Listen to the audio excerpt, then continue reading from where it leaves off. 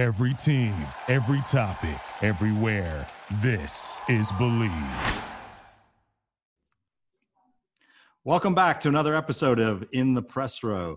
Jonas Siegel here from Northern Ontario. It's a awesomely warm night here. Just watched a good chunk of our first baseball game, a real one, exhibition. And usually we're not saying that in July, but here we are. And super happy to have someone who I've been dying to have on the show for a very long time, but he's so damn busy. Cabby, what's going on, man? I'm wonderful. Thank you for asking. How about yourself?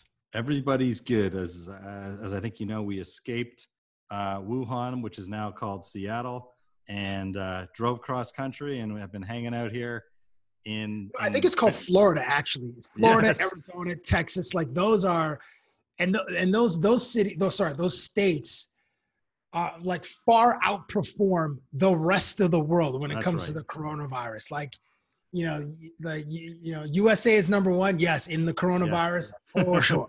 Winner. So really, really happy to have you on. Been wanting to, I'll tell you a funny story. Like I knew of you a long time ago. Knew you were working with our mutual friend, Mr. K. And Dave Crest, yes. That's right. And I'll tell you how I rediscovered you, my son. And your segments really appeal to the younger generation. And the kids, look at that. No one else can see that, but you got a big smile. And it's true. Like you represent and you found a niche with the younger audience, which is the future of the medium. And thank you. I'm not smarter than them. I think that's the big thing. You're smarter than them? I'm not. I am not smarter than them.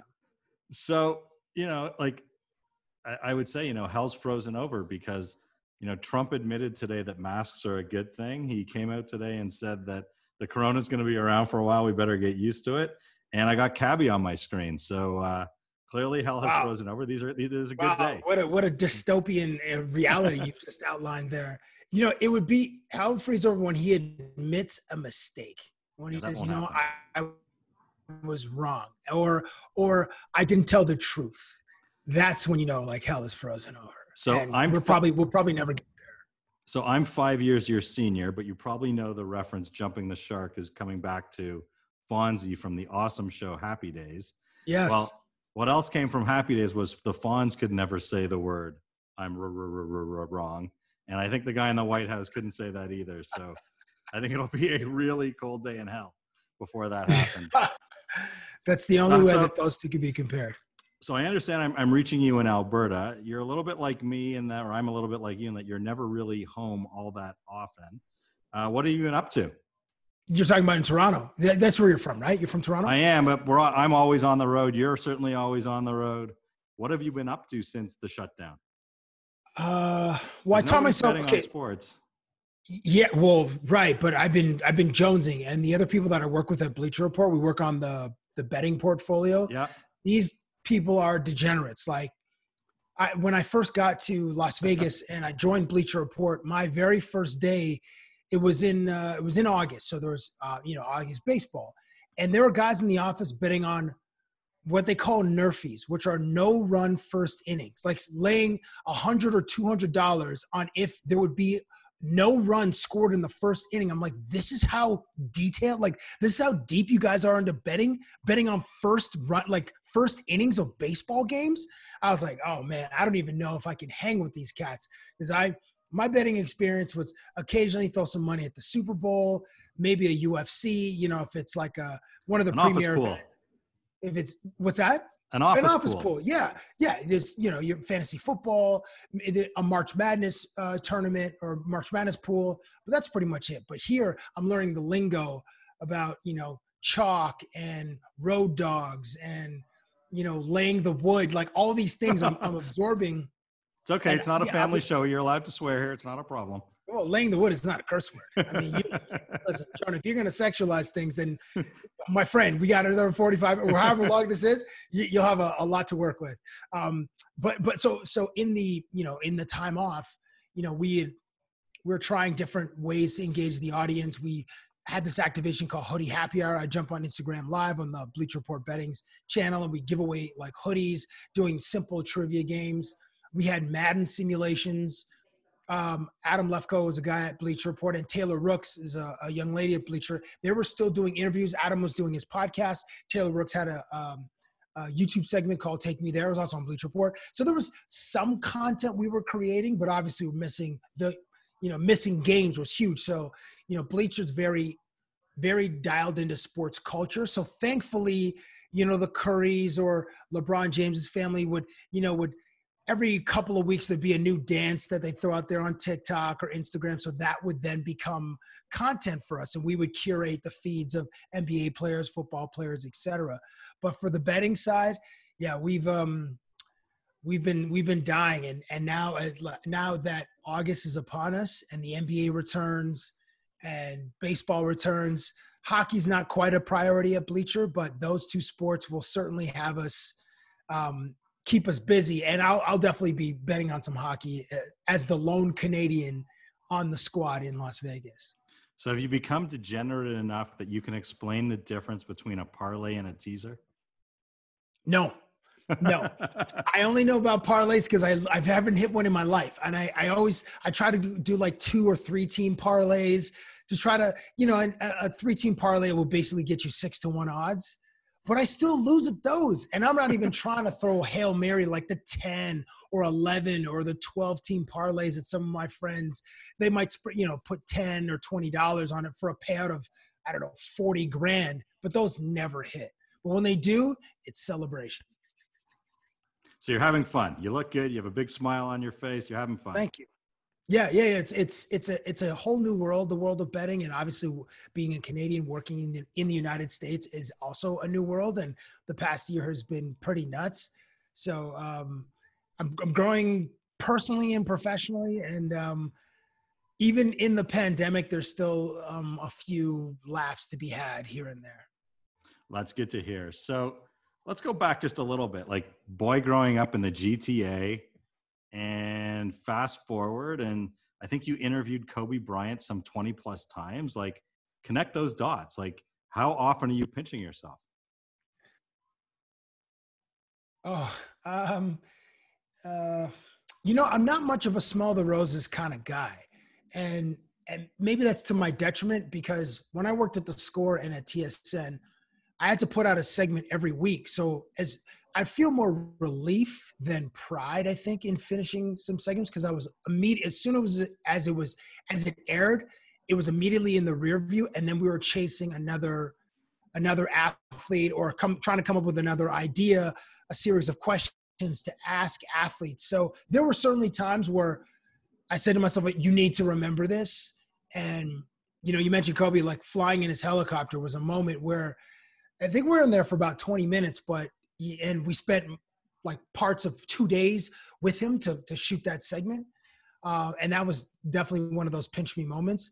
But as soon as we got back to Toronto, I immediately turned into producer mode. I'm like, okay, I got to find footage. They played the Miami Heat. He hits the game winner. This happens in real life. I'm like, okay, I know I got to put that in there. And then we got to have some kind of graphic overlay. What am I going to use? This is like 2009. So Google Earth was maybe 2 or 3 years old.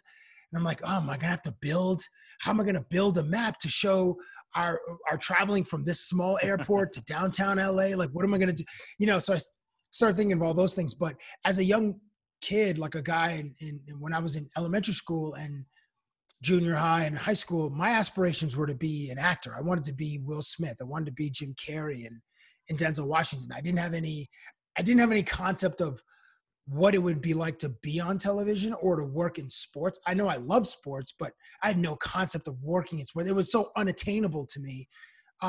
It seemed like getting on TV to be an actor seemed more attainable, but I didn't know any Canadians that were on television or how to even get on there. But it felt like that was a path that I could take. And I kind of did. Went to Ryerson and studied radio and television.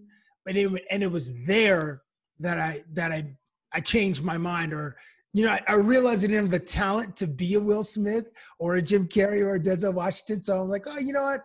The Score they need some interns, and maybe I should look there as a way to gain some experience and as a possible career working in sports. Yeah, I mean, It's pretty remarkable though, because forget the fact, like the Canadian landscape is fairly small in terms of sports. There's not that many people.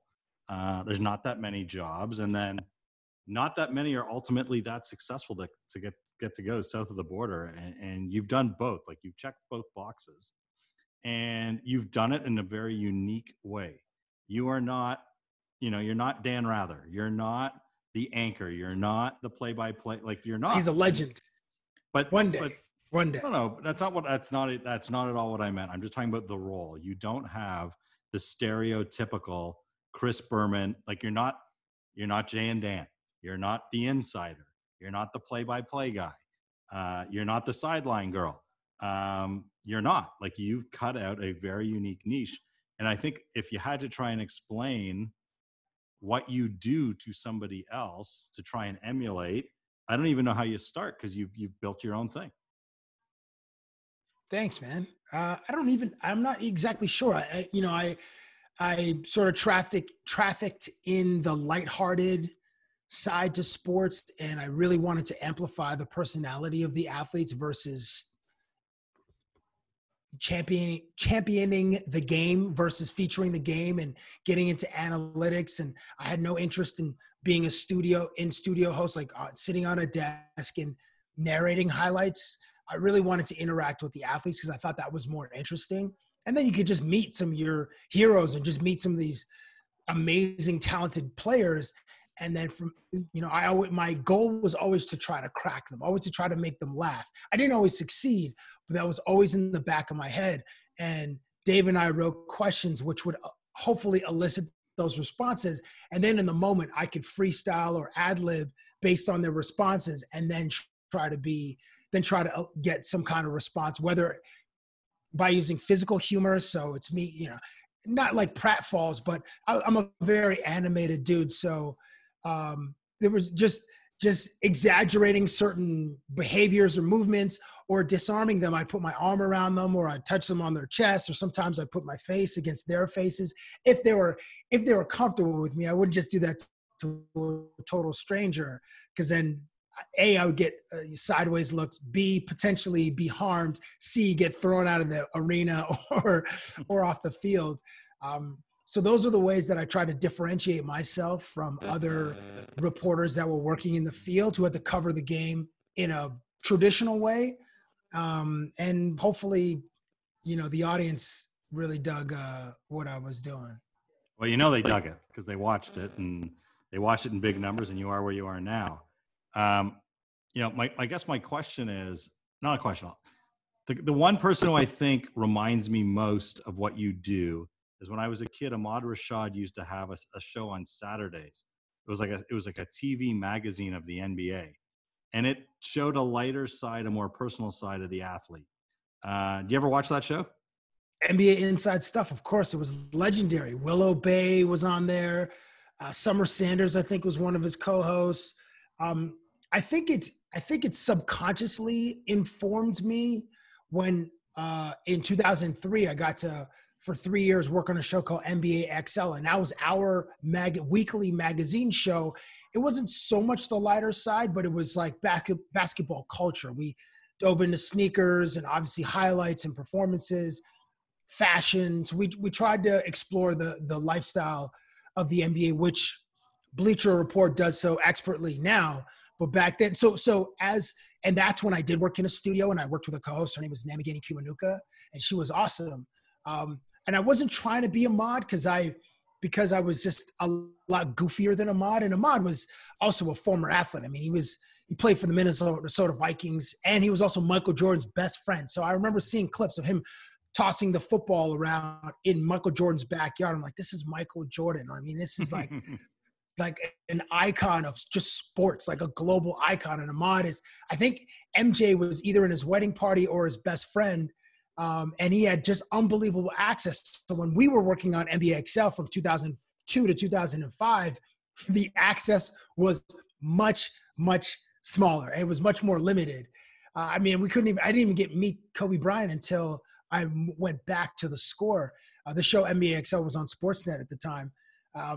So I think it informed me, and I remember, he would do rewind, and he'd have like a highlight from every the past 7 days. He'd like pick one game per day, and what was another? No, but that's the only segment I can remember from that. No, but he used to show up. But he used to show up at their house in a limousine, and they'd get into the limo and they'd go for a ride, and you'd see a little bit of the slice of personal life that we never saw before. Nobody else really did that in any other sport. You've brought that back. Thanks. And he had, one of his iconic clips was Shaquille O'Neal in some random gym dunking and then breaking the hoop and then crashing the net, and all the glass came, crashing down on him. That was from Inside Stuff. So I was professionally jealous, but I hoped to get that kind of access and develop those kinds of relationships with the players. So you've interviewed not just players, you've gone to music stars, you've gone to Hollywood stars or actors or actresses, athletes in all the leagues, all the different ones. Who's been the toughest nut to crack, or the uncrackable? That's a great question. Give me a few seconds here. The toughest to crack. Or not, or who didn't crack? It took me a little while to get Rajon Rondo to smile. I interviewed him during the 2008 NBA Finals because he's a pretty stoic guy. But I did eventually, I think I was working on him for 6 minutes, and by the end he smiled. It wasn't a memorable interview, but I remember him being particularly tough. Well, recently, Michael Thomas of the New Orleans Saints, I interviewed him and it sucked. He was just sometimes I always have to remember that these guys are humans and they don't know me and they don't owe me anything. They just agreed to a 5-minute interview, and their expectations are this person's going to be the same as they all are, because there are very few people like me out there in the media. And that day, I think we were in San Diego. There was a joint camp between the Saints and the Chargers. So I interviewed Michael Thomas of the Saints and Joey Bosa of the Chargers. And Joey Bosa was super laid back. He reminds you of a surfer. And then Michael Thomas, every answer was yes, sir. Yes, sir. It's he was trying to accelerate it so that we could just get out of it. And I was like, man, this is a tough one. So I put a lot of graphics and highlights in there because there wasn't much substance to the one-on-one conversation. So I had to dress it up. And if you watch any of my interviews, and there are a lot of highlights or random quotes or whatever, just know that the substance of the interview is minimal. So it's like putting lipstick on a pig. But how hard is it to get those guys now? When you're trying to do these, you've built a name for yourself. I don't mean this in one way or the other, not negatively at all, but they know your shtick, and that's good. That's a good thing, right? This isn't Sacha Baron Cohen with one of the greatest TV shows ever made, right? Yes, they hear you're coming. They hear you're coming. They know that this, again, and I don't mean it disrespectfully, they know it's not hard-hitting journalism. This is going to be a fun, personal interview. Well, fun is definitely subjective, but they know they can let their guard down because I'm not there asking about the X's and O's. I'm not there with an agenda. I'm not there to discuss anything controversial. Whether they enjoy it or not is a different question. To them, it's still work.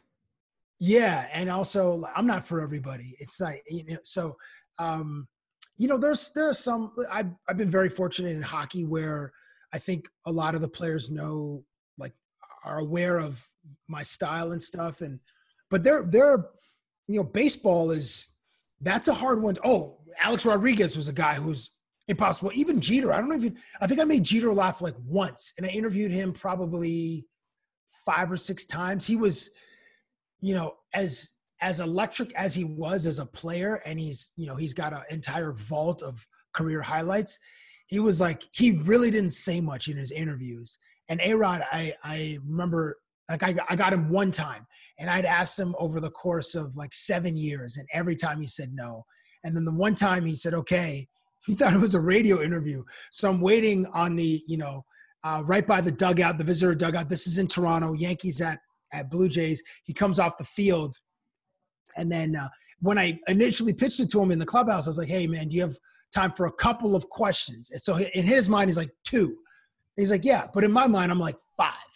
So he comes off the field and he's like, all right, let's go. I was like, okay, how you doing, man? He's like, I'm good. One more question. And I was like, no. That was just small talk. That wasn't part of the actual interview. So I asked him one more and I snuck in like a third, I guess, if technically, how are you was a question. And then he was gone. Like, answered it, peace. Like, didn't even say bye. It was like, it was so routine for him. And that entire interview lasted 57 seconds. I remember going back to the score with my tail between my legs. I'm like, this sucked. And I used every second of it other than the how are you. Yeah, he was a tough one. He was, okay. So baseball, I still have trouble getting access to athletes. Baseball players are the hardest to get one-on-one time with because they don't have set times for the media like hockey, football, and basketball players do. Hockey players and basketball players you can talk to twice, sometimes 3 times on the game day. Football players, generally you go to that city on a Wednesday, sometimes Thursday, depending on whether they play a Sunday afternoon game or a Sunday night game or a Monday night game. But generally, like middle of the week is their media availability. And baseball players play 162 games. They play every day. They don't practice. So you can't get them at practice like you can for hockey players and basketball players. You go to the morning skate or the morning shoot around, you get a few minutes after that. But so they're hard. So I got like, in 2018, I got time with Mookie Betts and he eventually became the AL MVP and it was awesome. But it was like a hard 5 minutes. The PR guy's like, all right, you got 5 minutes. And then Mookie's like, yeah, I think I got a couple of minutes. And I was like, oh my gosh. It strikes lightning fear in my heart when they're like, when you have an expectation for a certain amount of time and then that expectation is taken away and reduced. So it ended up being like 6 minutes. I think I stretched it and I was like almost manic and frantic in the Q&A because I was against the clock, and that's always a race against the clock because these guys have so many other things to do. They have families, they have other media obligations, and some of them are just trying to get through it. Sometimes some guys are like, all right, I'll enjoy it. I'll take my time with it. Like Aaron Rodgers, even Kyle Lowry, who busts my balls every single time. He'll be like, all right, he'll give me 8 or 10 minutes. Who else are some of the guys that are, I'll try to pick guys, Ryan Getzlaff or Mike Richards, Tyler Sagan. Those guys will, Subban, PK will give me like 15, 20 minutes. Basketball, mostly like the Toronto dudes. But because they get it. They know it's good shtick and they know it's good for their persona and it humanizes them. I think so. And it's just different from what the Evander Kane's another guy, just different from what they're used to. And they know that they can relax. And they know that they also know that I'm the butt of the joke, which is the way that I've designed it. I took a cue from Conan O'Brien, who was the guy that I watched when I was growing up, and he was really sharp and he was very self-deprecating. And I lean into self-deprecation. I think it's just a better experience for the audience. And also, I'm not sharp enough to like just kill somebody with jabs. I don't have that level of wit. And also, like, if you're asking for somebody's time, you shouldn't be insulting them. That shouldn't be the exchange. But so that's why I err on the side of just make fun of me. It's easy. Okay, so take a deep breath. Think about the champ Mike Tyson for a second, and I'm going to read an ad or two. Okay, so you got it. So Sleep Envy, as you know, like you're sleeping at home right now. So when you're on the road, Sleep Envy is more than a mattress. Customize your mattress by taking the 1-minute quiz. Ships in a box right to your door. Try it for 100 nights in the comfort of your home. Shipping is always free. If you're not satisfied, they pick it up and they refund you. Use Press Row at checkout to get 25% off. 10% of their sales are going to feed the hungry during the corona. Again, that's go to sleepenvy.com and enter the code PRESSROW at checkout for 25% off. Close this window and we are back. So you've interviewed Mike Tyson a couple of times. Yes. What was he like when the camera wasn't rolling? They were both 2 different experiences. The first time was at his home. The second time was on a media tour in Toronto when he was doing a one-man show.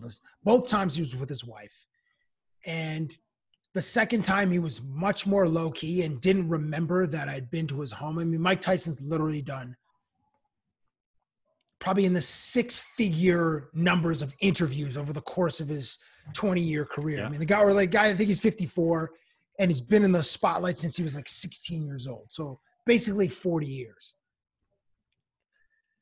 Off camera. So when I was at his house, I was so nervous. Dave, myself, and my producer or my cameraman, Randy, we're in his backyard by his pool, just waiting. We had to wait about 25 minutes. And then that was one of those pinch me moments, Jonah. We're actually in Mike Tyson's home. We're in Henderson, Las Vegas, about 15 minutes outside of LA. Yeah, I know where it is. And you know, we're just waiting. And, you know, he had a sandwich before we started. So there wasn't much communication beforehand. And actually the second time I interviewed him, the same thing. He was kind of moving from room to room as almost like a media junket. And then different outlets were interviewing him. Global, CTV, eTalk, Us, Sportsnet, all the outlets. But so the first time was more enjoyable because it was one-on-one. I was in his home. He was relaxed. And I revere Mike Tyson because he was at one time the most famous human on the planet. He's right there with lock and step with Michael Jordan and Michael Jackson. And like when you look in his eyes, dude, and now he's returned to his athletic shape. He just has that killer look, and it will put the fear of God in you. And he was playful by the end of the interview at his home. But there's a moment where I asked him about greatness, if he chases greatness again, because he's achieved greatness once in his life. And he had a great perspective. He was really introspective. And then he was like playful as well. So it was cool to see sort of a mosaic of sides of Mike Tyson. But when he was thinking and when he was looking, like he had this, I think he said, not all men that do great things are great men, and that not all bad men. I'm butchering the quote. Anyway, it was pretty profound. But when I was looking at him in the eyes, he was starting to get like serious because he was really considering his answer. But that's when the fear came in, man. I was like, woo! So at the end of the bit, and thank you very much for referencing it. It's one of my favorite bits. I went to like a Ralph's or a CVS and I got a new jar of Vaseline. I said, Mike, I want to know what it feels like to be a boxer. Obviously, I don't want you to hit me. I didn't say that, but Can you put some Vaseline on my face? And why do the cornermen put Vaseline on the faces of the fighters? And he said it's so that the gloves slide off and to reduce the amount of contact or the impact of the punch. So he puts, it took him about 5 minutes to convince him. Eventually he gets a big scoop, puts it on my eyebrows, my eyes, behind my ears, on my head. And then he's pantomiming, sliding the punches off of my face, but he's actually making contact with my head. And I was like, these are coming in kind of quick. And it was awesome. But it took me a while to coax him, but then it was like super rewarding for me. And I think when the audience sees Mike Tyson at his most playful, juxtaposed to what he was in the ring, it's very fun. Did you do Jordan? Yeah, I interviewed Michael twice, but these weren't sanctioned interviews. I completely ambushed him on 2 golf courses about 4 years apart. Once in 2009 in Ontario at I think it was Glen Abbey, Oakville, whatever the course is in Oakville. Mike Weir had a celebrity golf tournament. And then another time at Michael Jordan's own golf tournament. It was the first year, it was in Las Vegas, it was at the Shadow Creek course. And I just took my shot. Both times we were told explicitly, Michael Jordan is not doing interviews. But Dave and I just sort of waited it out. We camped out at one hole. The one in 2009 was like the first hole. And he had started, I don't know, maybe at the 10th, and he was working his way around the course. And then the time at Shadow Creek, we also just like, all right, we're going to start the first hole again. And then we interviewed other athletes as they were coming through. In that segment, there was Wayne Gretzky, Alan Thicke, God rest his soul, Ken Griffey Jr., Marcus Allen. I think I got Jason Taylor and John Smoltz on that day as well, and then Michael Jordan.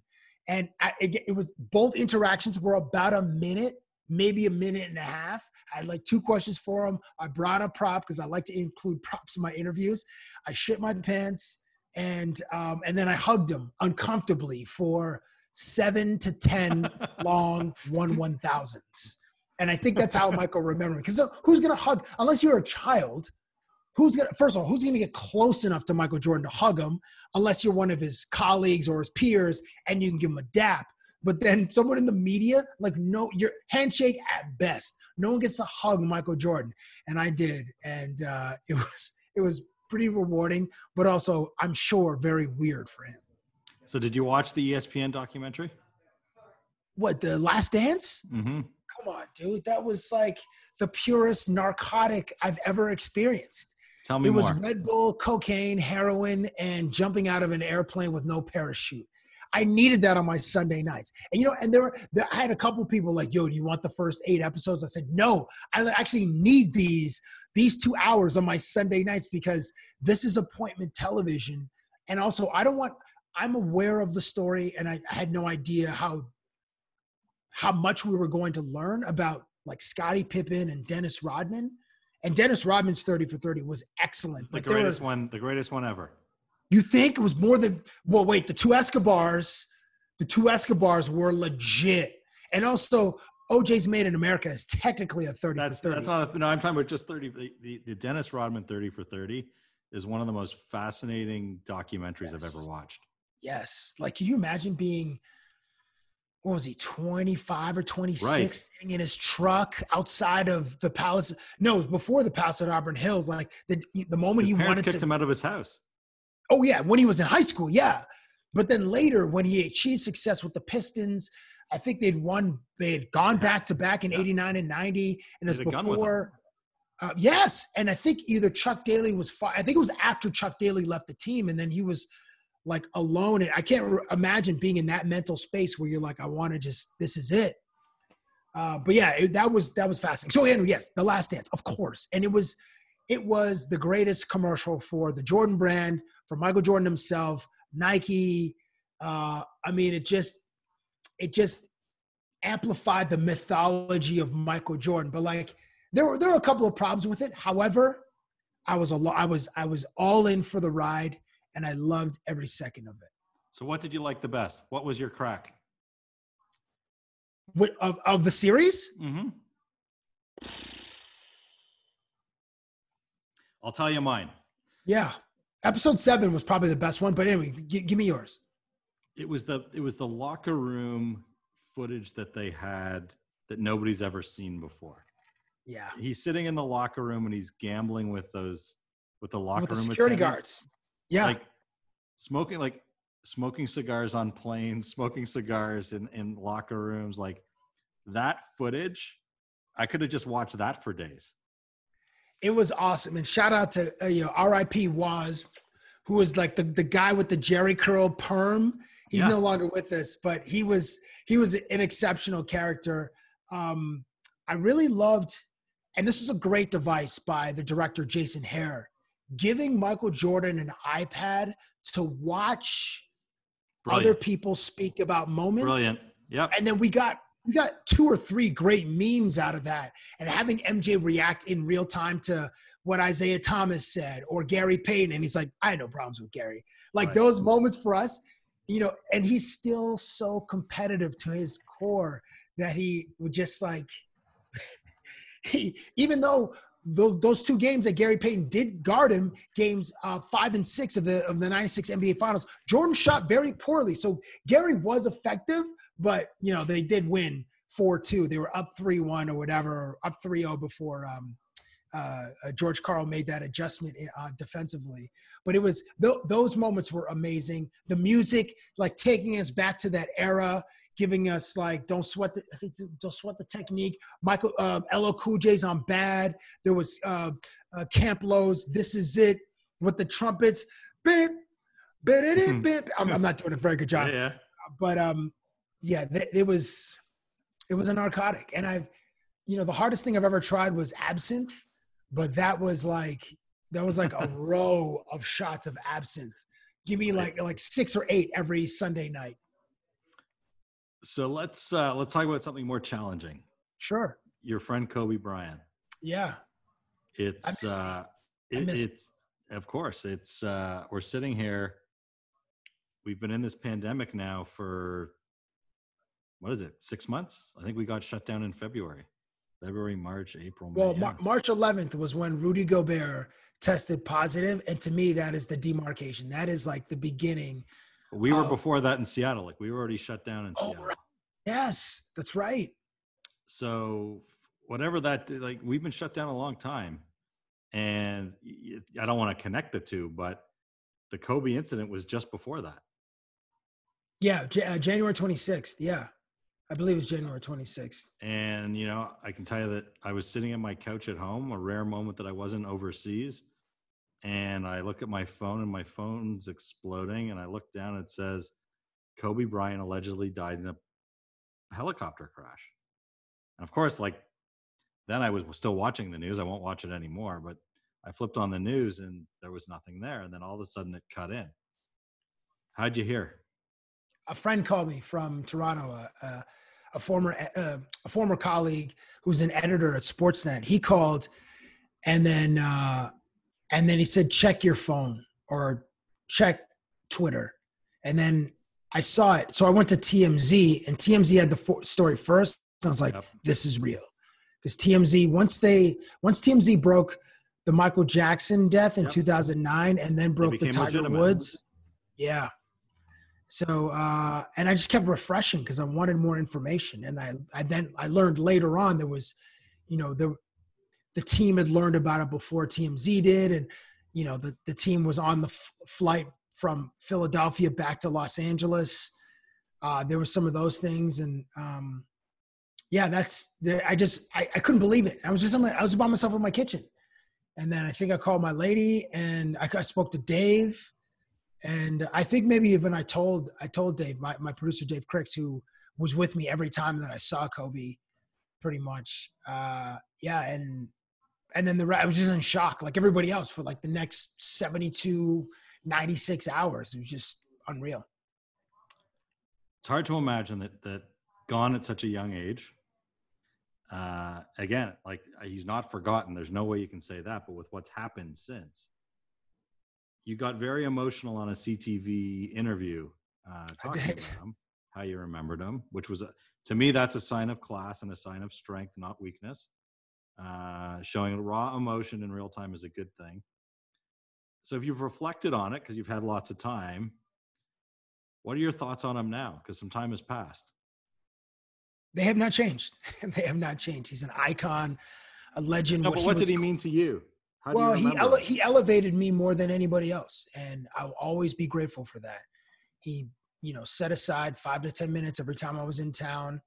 You know, we did have that. We had like one meal together, and that was the time I pitched him the helicopter idea. He was very playful. He was like the biggest star that let his guard down.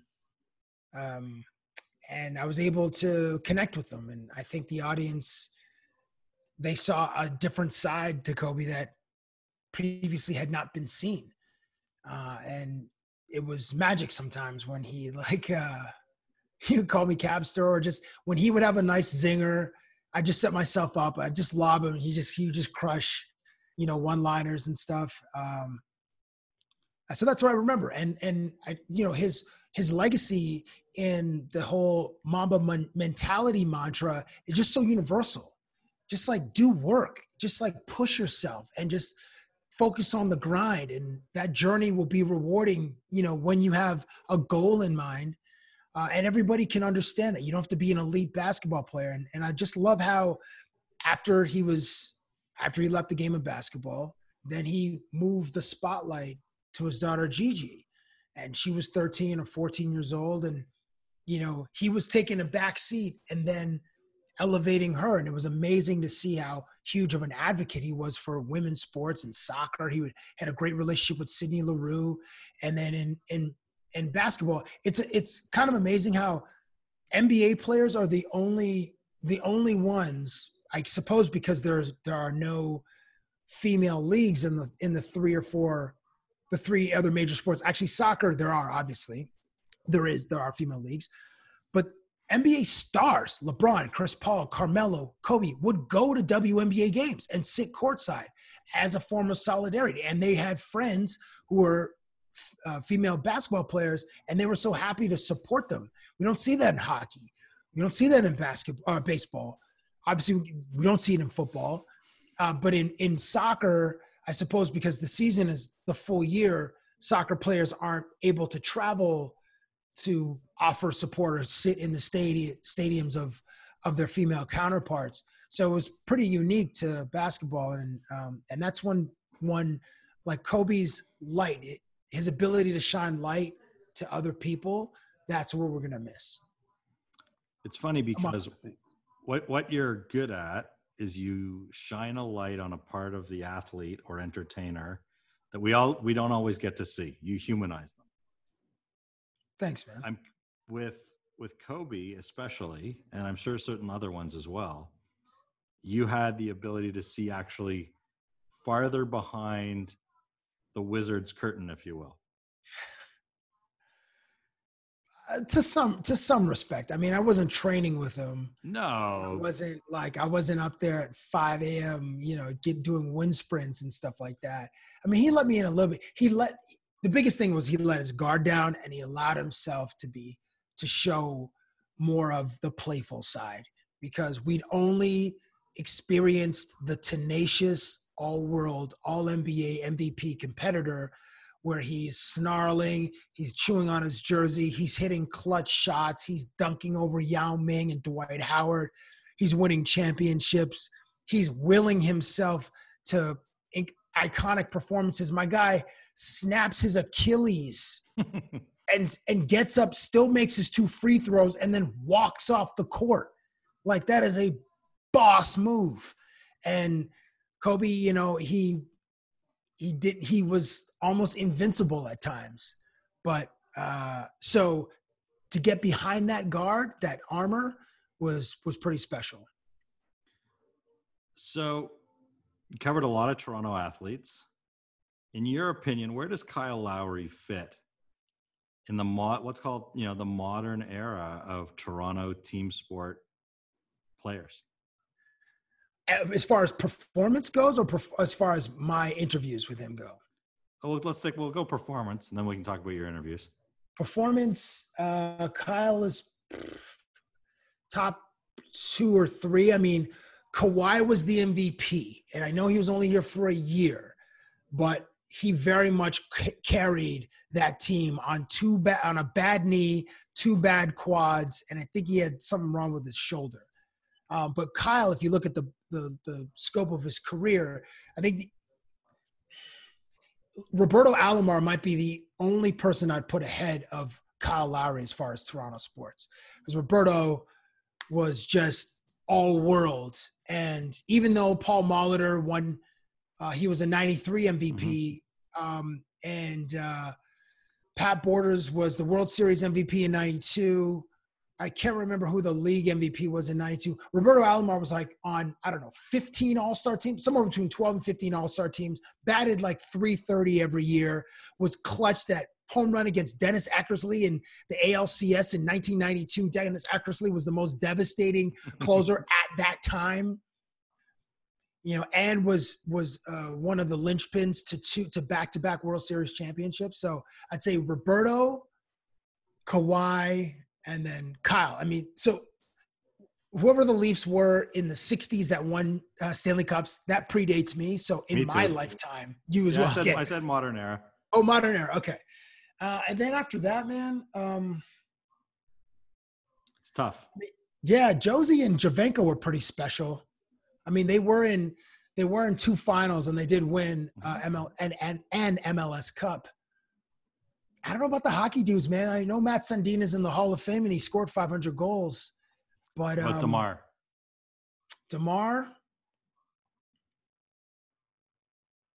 Yeah, he'll get his number retired. I mean, and deservedly so.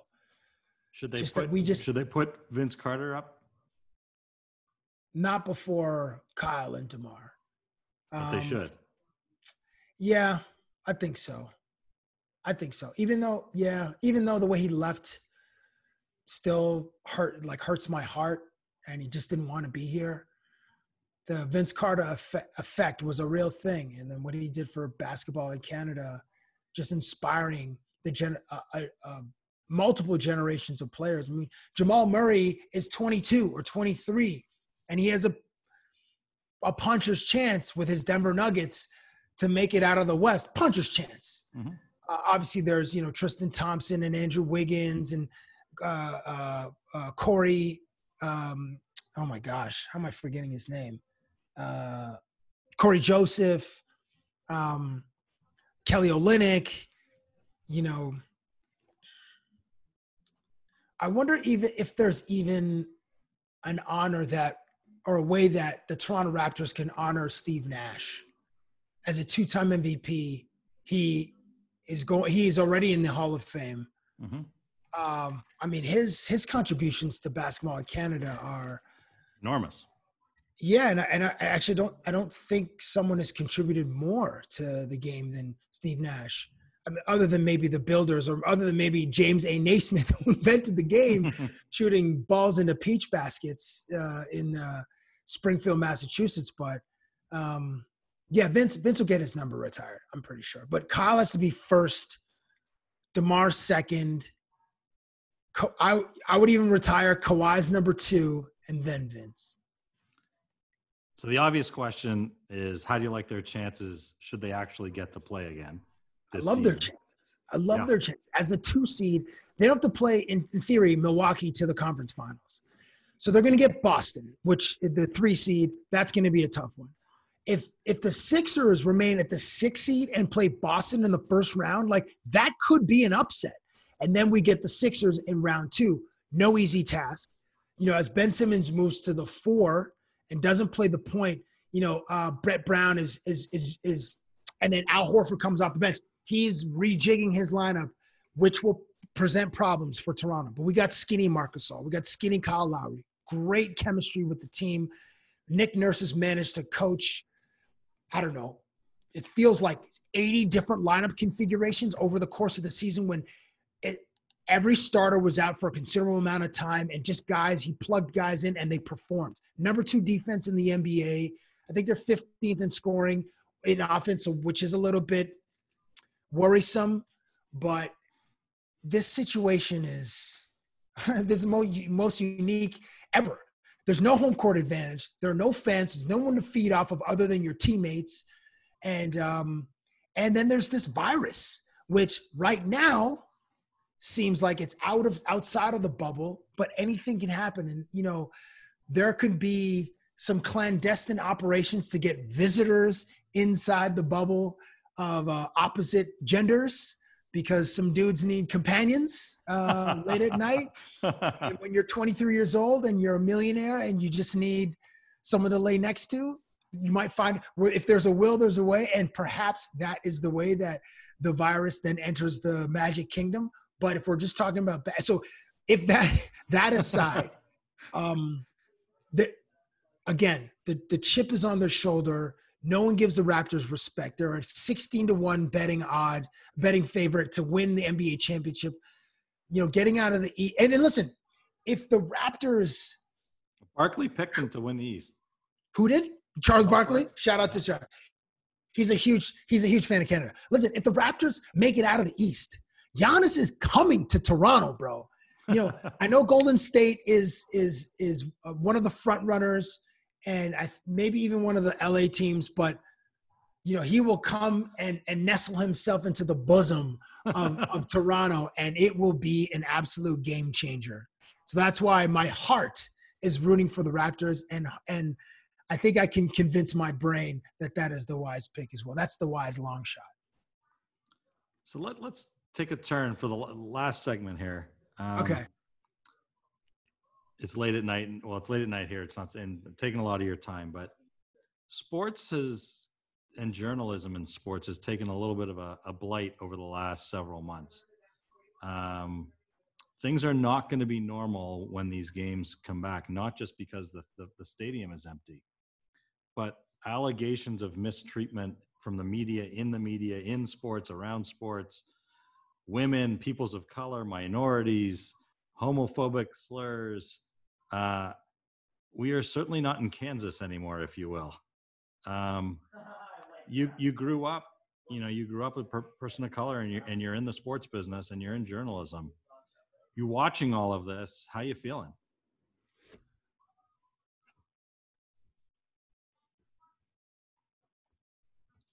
I feel optimistic. Okay.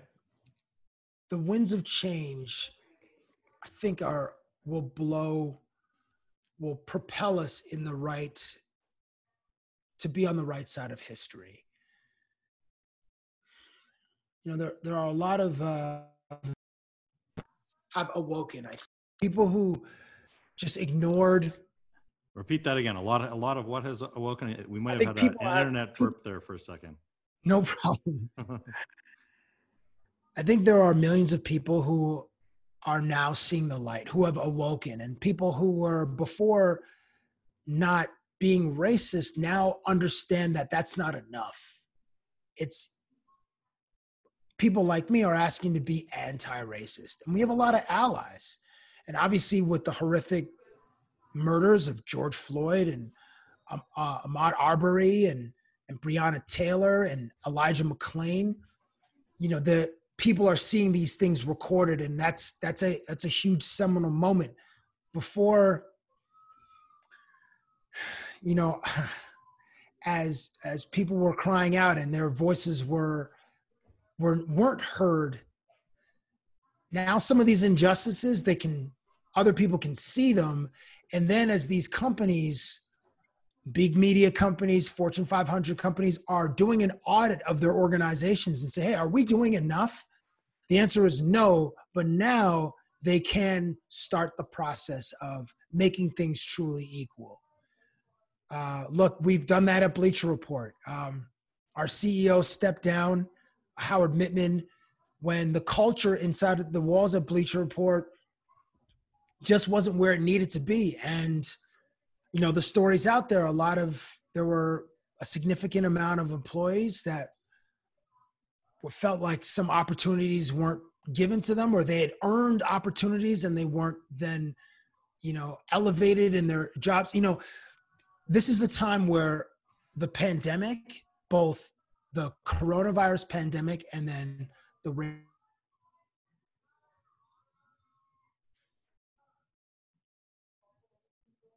racism pandemic, that time isn't over. Because as you know, Jonah, people get fatigue about things like there's coronavirus fatigue. The news cycle, the way it is, they churn through stories every 15 seconds. But this one, I really hope and I believe that it can be extended. And there's a pause, and a lot of people have tried to educate themselves, both by listening and learning, watching some documentaries, reading books like The White Fragility, and a lot of the stakeholders and leadership groups in big companies that will start to change. And, whereas before the palette was one shade, I'm optimistic that there will start to be a mosaic, because then I'll be confident that more voices will be heard and more perspectives will be seen, and blind spots can then have some clarity because there are more voices in the room that reflect our society. I'm sorry that was such a long-winded answer, but I'm optimistic, man. It's important. So that's why I asked it. I wanted your opinion. I wanted your answer. How challenging was it? How pervasive was it as you moved up through the ranks in your career? To you personally? Not overtly. I mean, listen, we're Canadians, so it's, we have those British sensibilities where things we're not boastful. We're not particularly animated people. We're pretty reserved. And, there were moments where I felt like the other, certainly covering hockey, which is an old boys club. I felt like that a lot, but I didn't let it hamper my performance or my job, because I knew, you get 2 minutes with a guy and that's it. So you got to get in and out. And I really believe that the audience didn't care about the process. They just want to see the product. And I've said this before, nobody cares that an iPhone has components from 60, nobody cares about the supply chain to create an iPhone, and that it takes parts from 65 different countries or companies. They just want the new iPhone. So yeah, I knew that a long time ago, and I took a cue from Brian Burke, who said, don't tell me about the labor pains, just show me the baby. So even in moments where people would turn around to watch me interview somebody in a hockey dressing room, or, I was told like, you have to hold on, or I was being held up so that other people can get access to players. It bugged me in the moment, but I was like, man, nobody's going to care about the stuff they're doing. They're going to care about what I'm doing. So I always kept that in mind. So it wasn't overt, but there were a few moments. Well, this has been awesome. I will tell you that in doing my research, one of my favorite interviews that you did, surprisingly, was actually with Bob McKenzie. It was pretty funny. Oh, thanks, man. Wow. No one's ever mentioned that before. Thank you. It's a great one, because I'm a big Bob fan, and you, again, like, it's not that he's not human, but you humanize him. So I'm going to ask you a couple of the questions that you asked him, kind of rapid fire, just to wind down here on a lighter note. Sure. If I turned on your Spotify right now, what would the most frequent songs that you've been listening to recently would be? Oh my gosh, I'm blanking. Heady One featuring Drake. Okay. Oh my gosh. I gotta look it up now. That's fine. Heady One featuring Drake, which just dropped. I don't know when you're gonna post this, but it dropped within the last 24 hours. Yeah. It's called Only You. Only You Freestyle. Then another one called Pop Star by Drake. It's basically a lot of Drake. There's Drake.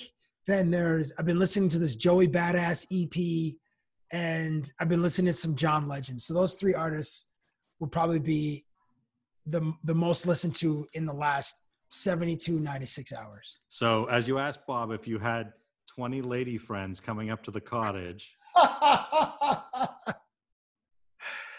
Oh yeah. Oh, so what would be on the playlist? Okay. So then I'm switching gears. So I'm going to have her on the playlist. I'm definitely going to have Drake. I might even mix in some Bieber. What else? What else is like, the playlist has to have a certain kind of a vibe. It's got to be either chill or it's got to be poppy, because, the pre-drink is the most fun part of the night, because that's when you're first getting the buzz. People are like, dancing a little bit, reciting lyrics to songs, like the anticipation for the night, the buildup for the night.